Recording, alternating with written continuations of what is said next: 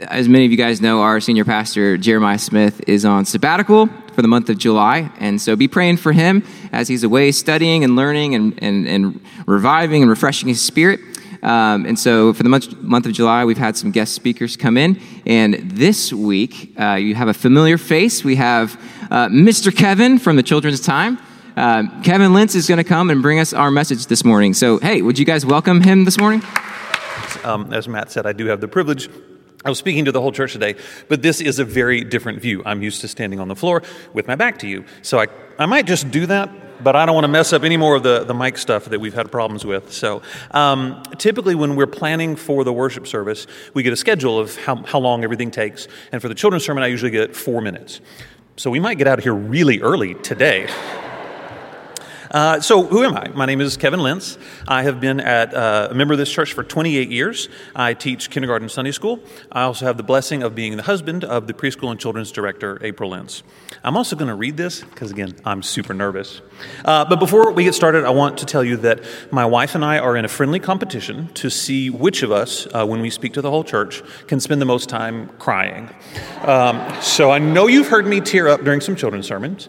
I think she pulled ahead at the baby dedication, but I should take the lead today because I'm going to be speaking about something very, very serious, and it's going to end with a really sad and tragic story, so brace yourselves. Many of you have complimented me. Oh, yes. Got my Kleenex. I'm ready. Many of you have complimented me on the children's sermons that I do, and I appreciate that. Words of affirmation lift me up, and they keep me going. One of the nicest things that people have said to me is, you do a really great job of taking a complex biblical idea and boiling it down to something really simple. And I appreciate that a lot. I feel good when I can help people understand things. I think everybody can understand even the most tricky ideas in the Bible if they can be presented in a simple way. So today I'm going to talk about what is a very important, a very serious thing, but it's pretty simple. It's read the Bible for yourself. It's right there. So, hey, look, we did it within 4 minutes. Thanks. When I read the Bible for myself, I really enjoy stories that cover lots of parts of a person's life. I like reading stories about David and Joseph and Solomon and Paul. I like reading about how they encountered God at many different points in time. I like the rich picture that it gives about how they got to know God through various stages in their life. So what I want to do is tell you my story. At UBC, we've been encouraging this a lot more. Jeremiah said, hey, tell people your stories. Let's talk about each other and how God has worked in our lives. So I want to tell you my story. I'm going to tell you a lot of things about myself and how those things connect with why I read the Bible. When I was born, that's where I'm going to start. When I was born, my father was in the Air Force, which was very fortunate because it meant I got to be born in Honolulu, Hawaii. And that's fortunate because that's the reaction. People go, oh, Honolulu, very cool, yeah. It's also good if you're playing one of those icebreaker games and you have to tell people like an interesting fact that they don't know about you. So that's fun. Of course, I can't use that fact on any of y'all now. I'll have to find something else. I got to be born in Hawaii, but I only stayed there for 11 months, and 9 of them were in utero, so I really don't remember much about it, which is a shame. My parents moved from Hawaii to Lubbock, Texas. We stayed there for a few years, and then we moved to Waco, where I grew up. My father worked at the Strecker Museum at Baylor University for many years. He was an exhibit designer, and he taught museum school classes. He has his place secured in history at the Waco Mammoth National Monument. If you go and visit there, you can see his picture. And you will hear the story about how 2 other churches, it's the one they follow, this type of doctrine places a crushing burden on people and tells them that all the problems they have are completely and totally their fault because they're thinking the wrong way. That message has no room for one of the most incredible things that God offers us, which is grace. If you only read this verse in the Bible, why would you ever want to follow God? Why would you want to have a relationship with a God that says, oh, I was going to heal you miraculously, but you were thinking about being sick, so I guess you have to stay sick? Read the Bible for yourself. Find out what it says, then find out what else it says. Read the verses about God's power, God's grace, God's forgiveness, God's mercy. What I find most upsetting about this whole story is that Bible verse. Here's the verse that was preached. For as he thinks within himself, so he is. Here's the context of the passage. Do not eat the bread of a selfish man or desire his delicacies, for as he thinks within himself, so he is. He says to you, eat and drink, but his heart is not with you. These verses in Proverbs are a warning to us about selfish people. They say, don't get taken in by people who aren't thinking about your needs. They are not a life philosophy that says we can use our mental powers to ward off disease and bring in cash. These verses were taken out of context, not used as a humorous sign to put on a wall, but used to manipulate and control a huge group of people. Read the Bible for yourself and find out what it actually says. In preparing for today and thinking through all the ways that I've read the Bible in the past, I kept coming across old familiar verses that I would have called my favorite verse in the past. And I wondered if someone asked me today what my favorite verse would be. I do have one, and it brings together the many pieces of my life, and it sits at the front of my mind. Then the brethren immediately sent Paul and Silas.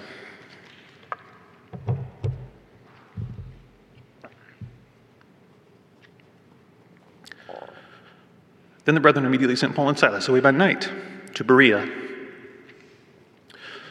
When they arrived, they went to the synagogue of the Jews. These were more noble than those in Thessalonica, and that they received the word with all readiness, and searched the scriptures daily to find out whether these things were so. I know that verse by itself doesn't make you cry, but hang on. I told you I grew up in Waco, and although I now call Fort Worth my home, I have a love for Waco, and I want to see that city thrive. So I think I speak for most Wacoans when I say that we are so grateful, so thankful, and so happy for the presence of Chip and Joe. Chip and Joanna Gaines had a home improvement show on HGTV called Fixer Upper. It was based in Waco, Texas, and it was a hit. Millions of people watched their show. They made farmhouse chic and a popular interior design. They single-handedly turned around the market for shiplap. This year, they made Time Magazine's list of 100 most influential people, an important list that contains some not as famous people, like the president and the Pope. Chip and Joe created Magnolia Market in Waco, which has had an enormous impact on city tourism. Each year, the number of visitors has topped 1 million and keeps growing. And Chip and Joe are launching their own network next summer. The Gaines' presence in Waco has been a tremendous benefit to the city, but there's something even more important than the economic and cultural uplift that has come from them. Now, when I tell people that I grew up in Waco, they're far, far more likely to smile and say, "Oh, Waco." It used to be, they would say, "Oh, Waco." And for good reason. Waco has had its share of negative things like any city, but Waco's bad stories make it to the headlines pretty quickly.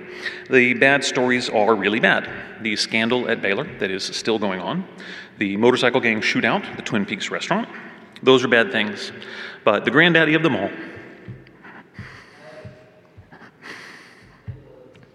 too many other churches, it's the one they follow. This type of doctrine places a crushing burden on people and tells them that all the problems they have are completely and totally their fault because they're thinking the wrong way. That message has no room for one of the most incredible things that God offers us, which is grace. If you only read this verse in the Bible, why would you ever want to follow God? Why would you want to have a relationship with a God that says, "Oh, I was going to heal you miraculously, but you were thinking about being sick, so I guess you have to stay sick"? Read the Bible for yourself. Find out what it says, then find out what else it says. Read the verses about God's power, God's grace, God's forgiveness, God's mercy. What I find most upsetting about this whole story is that Bible verse. Here's the verse that was preached. For as he thinks within himself, so he is. Here's the context of the passage. Do not eat the bread of a selfish man or desire his delicacies, for as he thinks within himself, so he is. He says to you, eat and drink, but his heart is not with you. These verses in Proverbs are a warning to us about selfish people. They say, don't get taken in by people who aren't thinking about your needs. They are not a life philosophy that says we can use our mental powers to ward off disease and bring in cash. These verses were taken out of context, not used as a humorous sign to put on a wall, but used to manipulate and control a huge group of people. Read the Bible for yourself and find out what it actually says.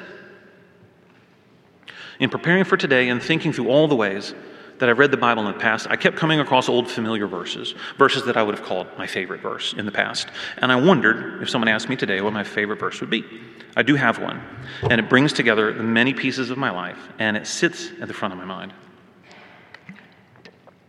Then the brethren immediately sent Paul and Silas.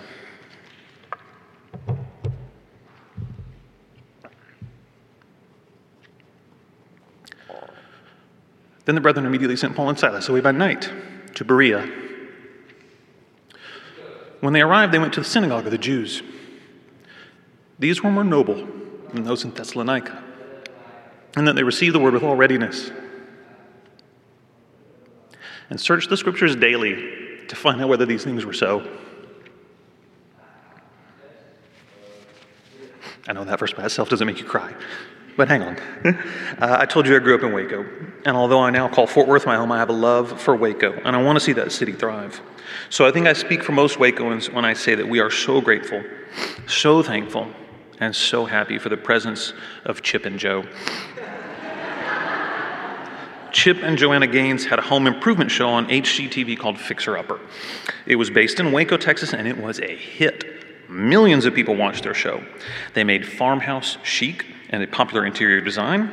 They single-handedly turned around the market for shiplap. This year, they made Time Magazine's list of 100 most influential people, an important list that contains some not as famous people, like the president and the Pope. Chip and Joe created Magnolia Market in Waco, which has had an enormous impact on city tourism. Each year, the number of visitors has topped 1 million and keeps growing. And Chip and Joe are launching their own network next summer. The Gaines' presence in Waco has been a tremendous benefit to the city, but there's something even more important than the economic and cultural uplift that has come from them. Now, when I tell people that I grew up in Waco, they're far, far more likely to smile and say, "Oh, Waco." It used to be, they would say, "Oh, Waco." And for good reason. Waco has had its share of negative things like any city, but Waco's bad stories make it to the headlines pretty quickly. The bad stories are really bad. The scandal at Baylor that is still going on, the motorcycle gang shootout at the Twin Peaks restaurant, those are bad things. But the granddaddy of them all, the support of other teachers, parents, the Teachers Association, and the Teachers Association's lawyers. I had all of them on my side, but things still went against me, and there was nothing I could do about it. When I read the Bible during this time of my life, I found this passage from Genesis about Isaac and his family trying to find a home. Isaac planted crops in that land, and the same year reaped 100-fold because the Lord blessed him. The man became rich, and his wealth continued to grow until he became very wealthy. He had many flocks and herds and servants. He had so many flocks and herds and servants that the Philistines envied him. So all the wells that his father's servants had dug in the time of his father Abraham, the Philistines stopped up, filling them with earth. Then Abimelech said to Isaac, "Move away from us. You've become too powerful for us." So Isaac moved away from there and encamped in the valley of Gerar, where he settled. Isaac reopened the wells that had been dug in the time of his father Abraham, which the Philistines had stopped up after Abraham died, and he gave them the same names his father had given them. Isaac's servants dug in the valley and discovered a well of fresh water there. But the herders of Gerar quarreled with those of Isaac and said, "The water's ours." So he named the well Esek, because they disputed with him. Then they dug another well, but they quarreled over that one also, so he named it Sitnah. He moved on from there and dug another well, and no one quarreled over it. He named it Rehoboth, saying, "Now the Lord has given us room, and we will flourish in the land." Genesis 26, 12 through 22. In this story, Isaac was right. He had wealth, he had power, he had God on his side. Importantly, he had a legitimate claim to those wells. Those were the wells of his father, and therefore those were his wells. His servants discovered new wells. Those became his wells. He had every right to draw a line and say, "No, we aren't leaving. We're staying here because I'm right." But he chose to live in peace and not to quarrel and to move on. I'm so grateful that I could read the Bible and find this story. This story gave me a model of how to live during a very difficult time in my life. I found a great deal of comfort and guidance from the Bible throughout my life. Now, I'm not a biblical scholar. I have not received formal training. I cannot read Hebrew and Greek. But I've tried to be mindful when I read the Bible, and I want to make sure I understand what I'm reading, how it came from the past, and how it fits into my present and future. I want to be sure I know as much about the Bible as I can. I want to know how all the pieces of the Bible fit together. Bible verses can be taken out of context, and that causes problems. Sometimes out of context verses are not a big problem. They can be funny. They can make you smile. In college, I was visiting some of my friends in another dorm, and I saw that one of the girls had posted her favorite verse on her dorm room door. I knew this girl, and she made no secret of the fact that she was very interested in meeting a good Christian man and getting married and starting a family. The verse she was quoting was from Luke 9:23. And he said to them all, "If any man will come after me, let him deny himself and take up his cross daily and follow me." However, she had only posted a portion of that verse. If any man will come after me, let him.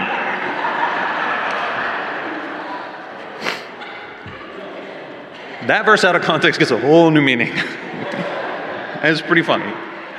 It isn't the funniest one that I've seen out of context. Another verse that I see often is posted in the walls of church nurseries. It's from Paul's first letter to the Corinthians, and he's talking about Christ's return and when he will come. And whether it comes during our lifetimes or not, we will all be transformed by the amazing things that are happened. However, when it's up in a nursery over baby cribs, you get a different meaning. We shall not all sleep, but we shall all be changed. This is great news for babies with wet diapers. Now, when you start reading the Bible, really digging into the obscure verses that don't show up in your Sunday school lessons, you can find some very interesting things.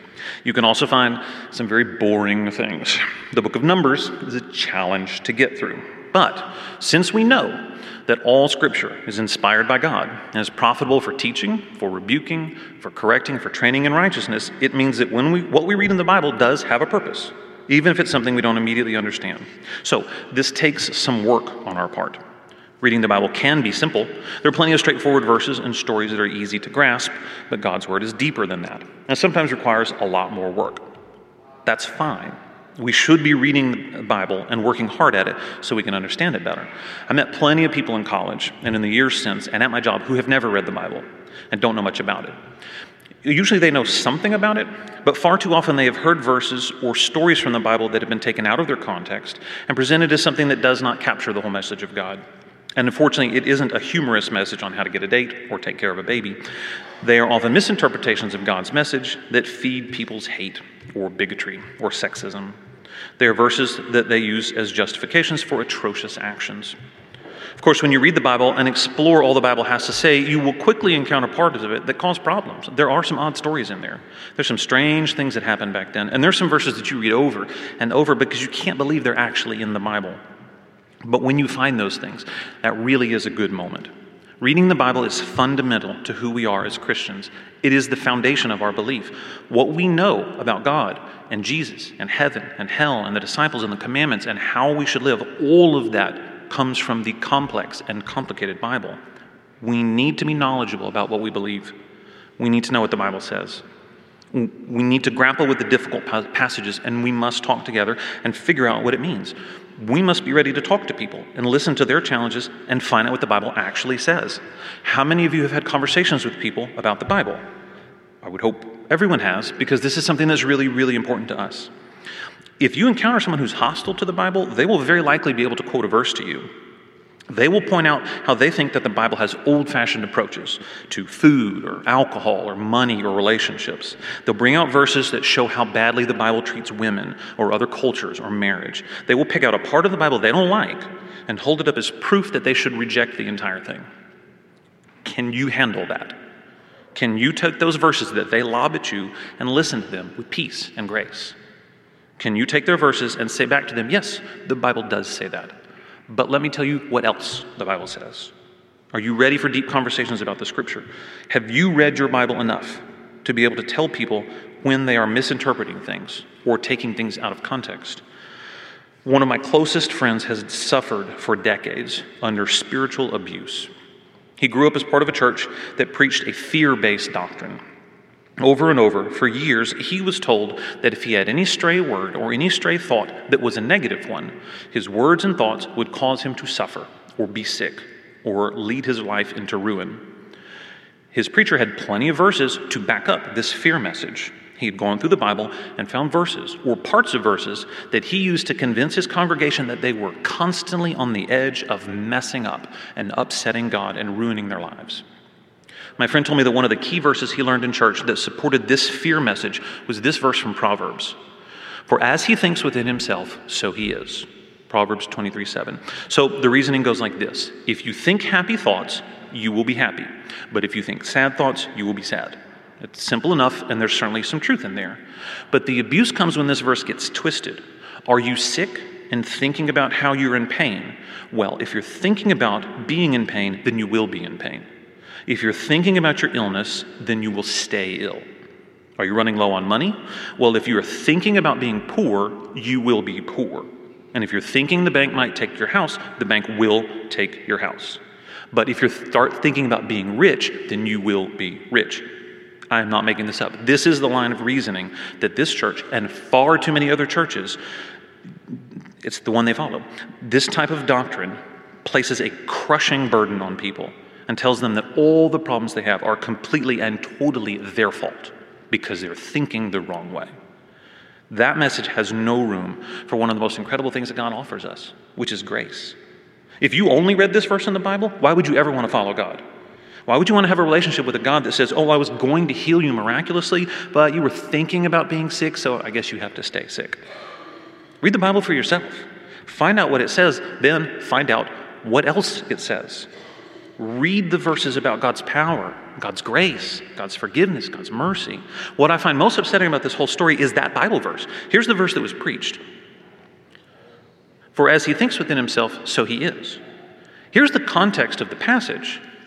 Do not eat the bread of a selfish man or desire his delicacies, for as he thinks within himself, so he is. He says to you, eat and drink, but his heart is not with you.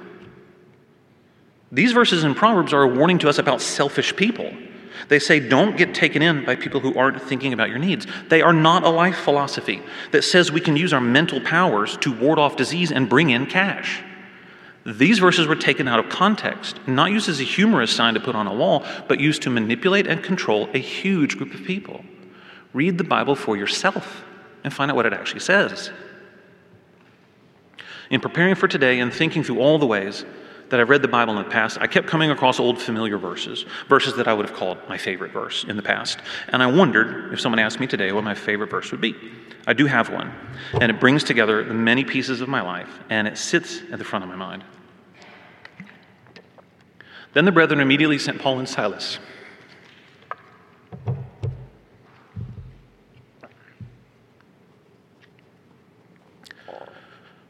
Away by night to Berea. When they arrived, they went to the synagogue of the Jews. These were more noble than those in Thessalonica, and that they received the word with all readiness, and searched the scriptures daily to find out whether these things were so. I know that verse by itself doesn't make you cry, but hang on. I told you I grew up in Waco, and although I now call Fort Worth my home, I have a love for Waco, and I want to see that city thrive. So I think I speak for most Wacoans when I say that we are so grateful, so thankful, and so happy for the presence of Chip and Joe. Chip and Joanna Gaines had a home improvement show on HGTV called Fixer Upper. It was based in Waco, Texas, and it was a hit. Millions of people watched their show. They made farmhouse chic and a popular interior design. They single-handedly turned around the market for shiplap. This year, they made Time Magazine's list of 100 most influential people, an important list that contains some not as famous people, like the president and the Pope. Chip and Joe created Magnolia Market in Waco, which has had an enormous impact on city tourism. Each year, the number of visitors has topped 1 million and keeps growing. And Chip and Joe are launching their own network next summer. The Gaines' presence in Waco has been a tremendous benefit to the city, but there's something even more important than the economic and cultural uplift that has come from them. Now, when I tell people that I grew up in Waco, they're far, far more likely to smile and say, "Oh, Waco." It used to be, they would say, "Oh, Waco."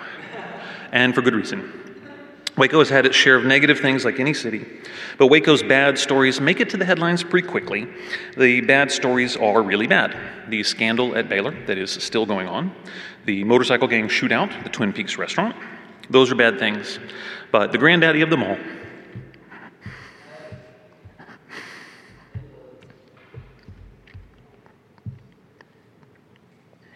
the story that still hangs over Waco, 26 years later, is that of David Koresh and the Branch Davidians. The story of David Koresh, the Davidians, and their tragic ending is a long and complicated one. I will only give you a summary today. There are plenty of materials about the event that you can read on your own. David Koresh was the head of the Branch Davidians, a religious group that had a compound outside of Waco, which they called the Mount Carmel Center. He took control of this group from its previous leaders through threats, force, and violence. In 1989, he convinced his followers that he was the only one who was allowed to be married, and he separated all the couples from each other. The husbands had to remain celibate, while Koresh proclaimed that he was spiritually married to all of their wives. He went on to father at least 12 children from those men's wives. Former members of the Branch Davidians described their living conditions as being full of beatings, being told what they could eat and what they could wear. They had Bible study sessions which lasted for hours and hours, late into the night, and they were not allowed to leave these meetings, even to go to the bathroom. Former followers said that Koresh truly believed he was on a mission from God, and he was the only one who could interpret the Bible in its true meaning. Koresh and his followers began preparing for the apocalypse, and they started stockpiling weapons and ammunition. In February of 1993, the Bureau of Alcohol, Tobacco, and Firearms, the ATF, raided the compound with search warrants and an arrest warrant for Koresh. When they arrived, a gunfire broke out. 6 Davidians and 4 ATF agents were killed. This began a 51-day siege of the Mount Carmel Center,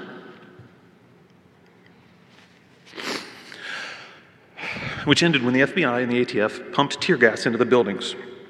The Davidians then set fire to their compound, and they burned themselves alive. David Koresh died, along with 75 of his followers, in a death count that includes more than 20 children. I'm not going to get into all the aspects of the siege. It is surrounded with controversy. People have taken their sides on this story, and they talk about them, and they argue about them. They publish books, and they make documentaries. This conversation has taken 2.5 decades, and people are still talking about it and still disagreeing about it. I'm not going to dive into that. This is just one of the most widely known examples of someone reading the Bible and using it to destroy people's lives. And it happens so close to my home. So, here's where all my stories converge. All these parts of my life, living in Waco, being a teacher, learning from my mom, teaching Sunday school, and reading the Bible, they all converge here. I read the Bible my entire life, and it has been a hope and a guidepost to me. My mother's faithfulness in teaching children about God has inspired me to be a teacher and to take that job very seriously. Only a few miles away from my home, a national tragedy unfolded and people died because the Bible was used as a tool to manipulate and not to heal. These parts of my story come together to tell me what I should do. It is my mission to provide good teaching, great teaching, to the children in my care. It is my job to teach them about God and Jesus and the Bible. It is our job as a church to train up the children in the way they should go, and the way they should go needs to be biblically guided. Everything in the world grabs for our attention. People's attentions are torn 1,000 ways. Children's attention spans are already minuscule. We only get a couple hours a week in church to talk about God and read the Bible. And these hours and minutes that we spend in this building are hugely overshadowed by the hours and minutes that we spend outside of this building and flooded by the rest of our lives. Why is reading the Bible so important? We teach children early on that they can know God themselves.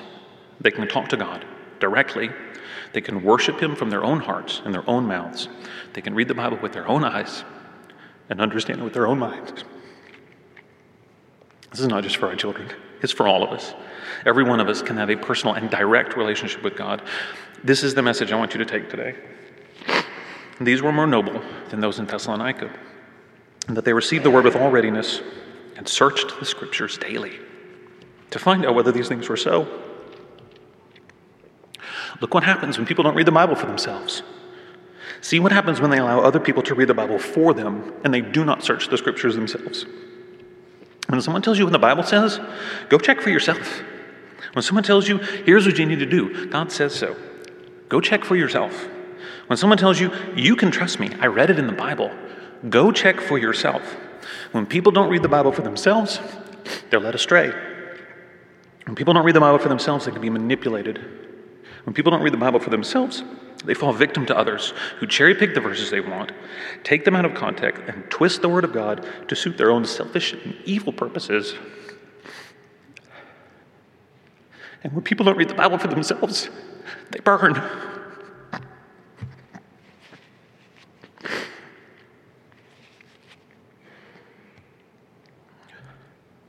Be like the Bereans. Search the scriptures daily. Find out whether these things are so. So now what? What do we do with all this? How do we read the Bible for ourselves? There are so many ways to read the Bible. There's Bibles in the pews right in front of you. There are websites where you can read the Bible in many, many translations. There's a fantastic Bible app for your smartphone. They don't actually read the Bible out loud for you and to you. There's a Bible that Miss April showed, the Bible in comic book form. You can go out to the cabinet and read it for yourself. And if you have a Bible at home, open it and read it. Reading the Bible is the first part. But we can see in the Bible that the people who are more noble were the ones who searched the scriptures daily. So read the Bible a lot. Read your favorite stories in many different translations. Read the Bible to each other. Come to a Connect group here at church. Everyone should be coming to the Theology Matters classes, which will pick up again in the fall. It is an amazing time to ask your hardest questions about the Bible, and it is safe to disagree and be confused and to search for the truth. But here's my warning. Do not leave here and go read your Bible every day because I told you to. No, Mr. Kevin says I need to read the Bible. No, don't do it. Don't do it because Jeremiah told you to. Children, don't do it because your parents told you to. All of us, every one of us, you do it because God told you to.